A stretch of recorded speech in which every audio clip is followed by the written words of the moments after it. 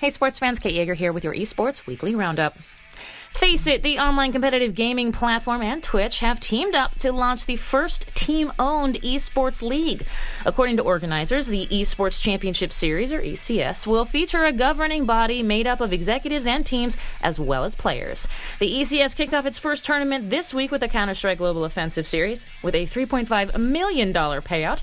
Now, the tournament will feature a European leg and North American leg. So far, 20 teams have been announced, with Round 1 going to Moots.cs and G2 from the European side, and Echo Fox and Alliance grabbing W's from the North American wing.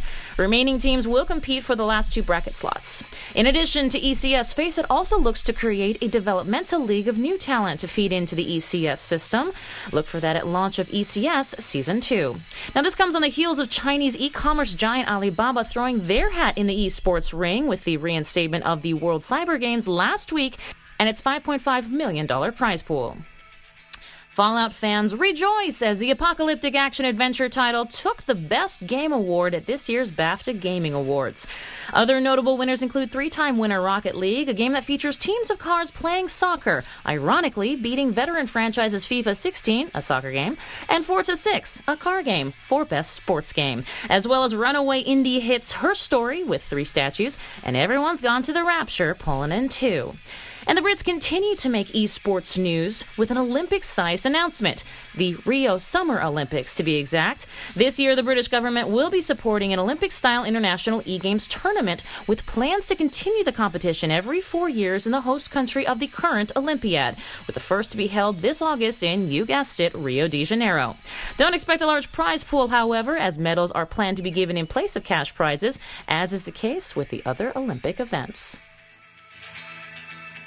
In League of Legends news, Korea has proved once again that they belong at the top of the LOL leaderboards. Team Rock's Tigers took the LCK Spring Split this week, pulling in first place, led by MVP Point League leader Smeb, who also won on an impressive 12 different champions.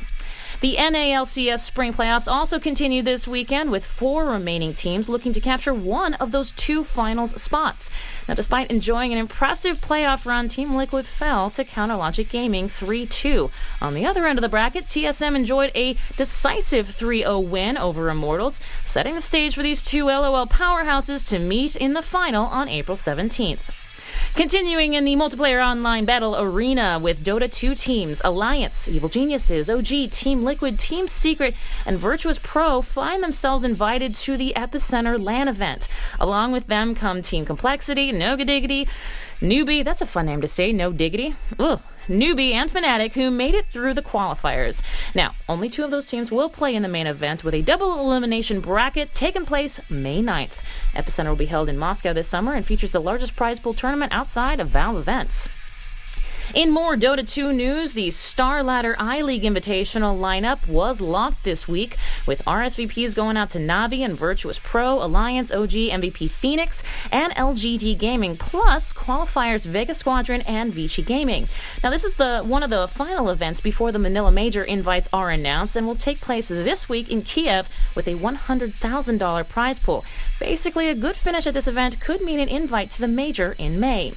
Finally, they call it the Great Spring Shuffle, when esports teams far and wide cut and replace players in time for roster lock for tournaments like the International 6, the largest prize pool in esports.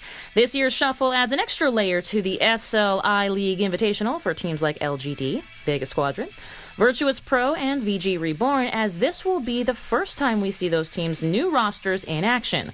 Want more last-minute shuffle drama? Look no further than Evil Geniuses and Team Secret. Yikes. Thanks for listening in. Stay tuned on this podcast station each and every Monday for your Esports Weekly Roundup.